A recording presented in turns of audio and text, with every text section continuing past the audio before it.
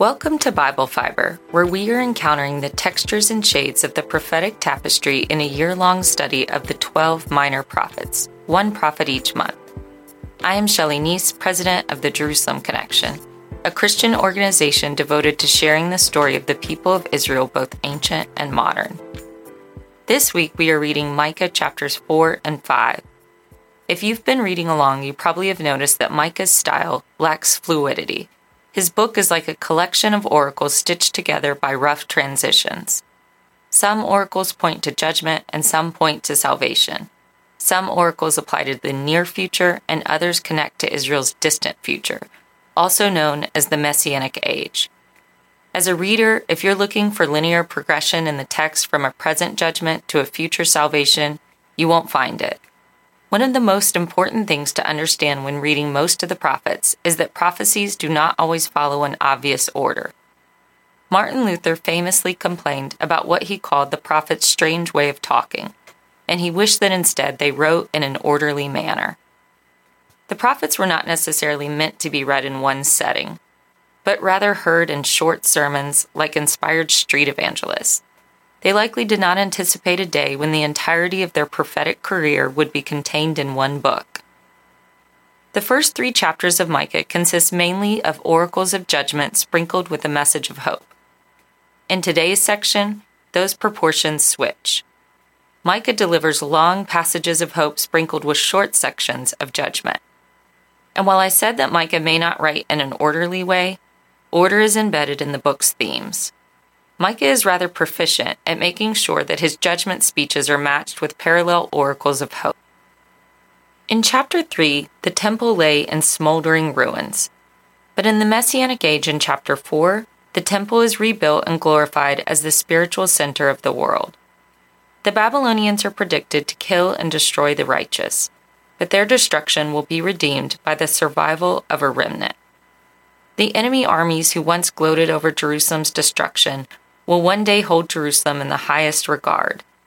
In Micah 2:3, the judges, prophets, and priests of Israel were all guilty of ignoring God's laws. Where justice was once impossible to find in chapter 3, justice now flows out of Jerusalem into the world in chapter 4. While Israel's earthly kings made missteps and failed to save their kingdom, a future ruler is coming who will reign in and through Yahweh. That's the overview. But as always, let's dive into the text itself. The 4th chapter of Micah begins with a beautiful vision of an exalted Jerusalem in the Messianic age. Micah is walking among the nations on their way up to Jerusalem, and he is overhearing the exhortation of the Gentile pilgrims. "Come, let us go up," they say. All the nations stream toward Zion for teaching and religious instruction. Interestingly, Micah 4, 1-5 is identical to Isaiah 2, 2-4. I'll quote the whole Micah portion here, but the Isaiah passage matches almost word for word. "In days to come, the mountain of the Lord's house shall be established as the highest of the mountains, and shall be raised up above the hills. Peoples shall stream to it, and many nations shall come and say, 'Come, let us go up to the mountain of the Lord, to the house of the God of Jacob, that he may teach us his ways, and that we may walk in his paths. For out of Zion shall go forth instruction, and the word of the Lord from Jerusalem. He shall judge between many peoples, and shall arbitrate between strong nations far away. They shall beat their swords into plowshares, and their spears into pruning hooks. Nation shall not lift up sword against nation, neither shall they learn war any more. But they shall all sit under their own vines and under their own fig trees, and no one shall make them afraid, for the mouth of the Lord of hosts has spoken." Isaiah and Micah were contemporary to each other, both ministering in the halls of power in Jerusalem. But how do we contend with the prophets both including the exact same passage? We know by now at the halfway point through our minor prophets study that prophets often quoted each other and cross-referenced other biblical writings. But these matching portions in Isaiah and Micah are the longest word-for-word quotations in the prophets. Since Micah and Isaiah lived at the same time, we don't know if Micah is quoting Isaiah or if Isaiah is quoting Micah, or if they both are quoting from a common source of prophetic wisdom that did not survive. Micah does not get the same biblical real estate as Isaiah, his book being much shorter and less famed. Traditionally, Isaiah is thought to be the older of the two contemporary prophets. Possibly Micah was even a disciple of Isaiah. If either prophet was quoting the other, it was probably Micah quoting Isaiah. However, I tend to think the idea of an exalted Jerusalem in the coming age was well known, well developed, and routinely preached in the school of prophets as an encouraging vision for a depleted Judah and threatened Jerusalem. Both Isaiah and Micah had the ear of Hezekiah, the only Judean king in that century to seek after Yahweh. The more their visions collaborated, probably the more effective their prophetic counsel to the king. Isaiah and Micah, after witnessing Israel's destruction in the northern kingdom, both longed for a day that all wars would end. One town at a time, the Assyrians were ravaging Judah. Those living in Jerusalem during Micah's day feared they would be the next victim of Assyrian aggression. A vision for peace on earth with Jerusalem at center stage provided needed consolation to Jerusalem's inhabitants. Micah, Isaiah, and Zechariah all preached of a day when Jerusalem's spiritual standard would permeate out into the world.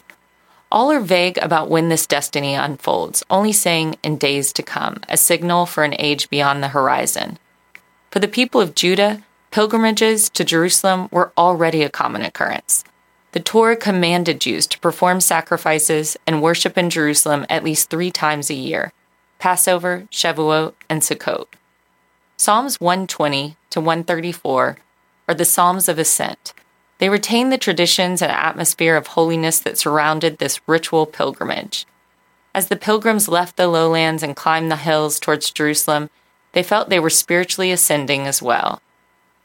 Micah paints an image of Mount Zion as the highest of the mountains and raised above the hills.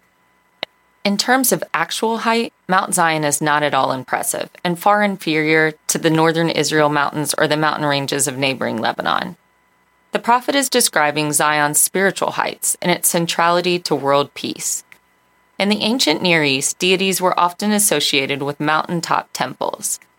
When Micah describes Zion as higher than all the rest, he means Yahweh has the highest seat of honor. The global magnetism of Jerusalem in the messianic age will be nothing less than the pull of Yahweh. The nations will want access to the one true God in his earthly throne room.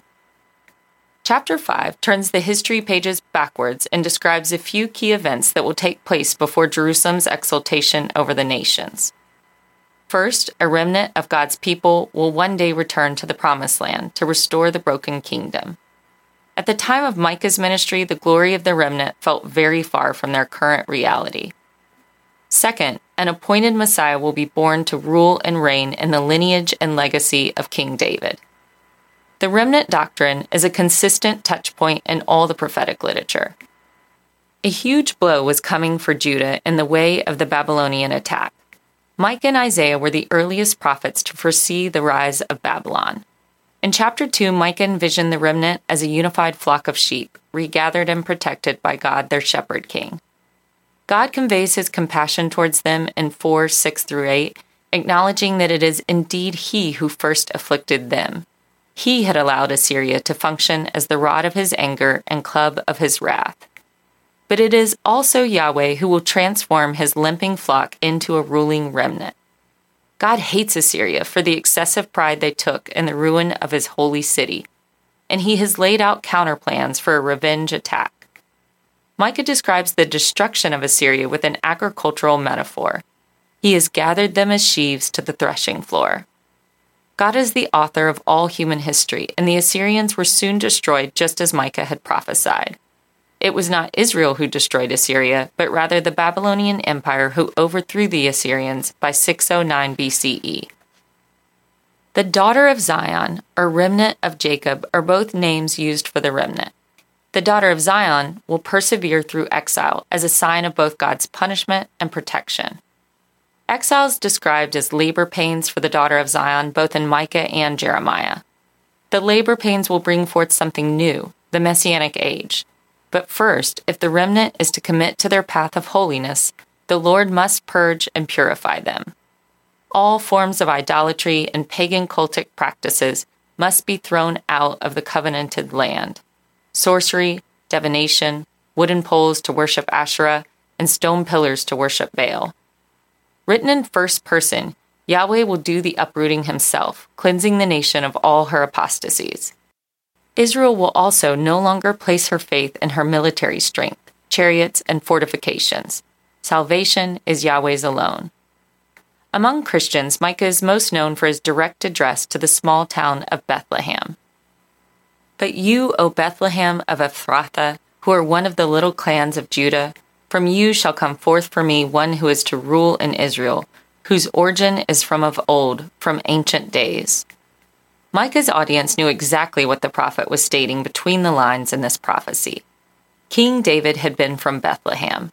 The birth of the coming Messiah king in Bethlehem was a manner of connecting the ancient days of glory to her future glory. The people felt nostalgic for the golden age of King David and his united kingdom. The continuation of David's royal line was a promise that Israel eagerly awaited fulfillment. The psalmist wrote about David, "His line shall continue forever, and his throne endure before me like the sun." The coming messianic king would be an heir to the Davidic covenant, but he would also bring unprecedented blessings to Israel during his reign. What no one could conceive in the 8th century BCE is that someone greater than David was coming, whose origin was even more ancient, and whose strength was even more rooted in Yahweh. Prophecies around Jesus' birth are intermingled with oracles that could only have applied to Judah's troubled present.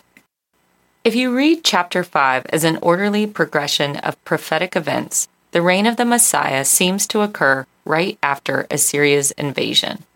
The Bethlehem birth prophecies are sandwiched between a description of the Assyrian siege of Jerusalem and the forecasting of the eventual collapse of the Assyrian Empire. Neither event possibly connects to Jesus' first century arrival. 700 years separate Assyria's history from Jesus' earthly ministry. But remember, Micah's writing flows in and through each other. Within the confines of chapter 5, Micah is contrasting two different types of leaders for Judah. The prophet starts with a reference to the humiliation of King Hezekiah during the Assyrian siege of Jerusalem. Micah would have been an eyewitness to this event. Micah describes Hezekiah as struck on the cheek with a rod being the prophetic symbol for Assyria.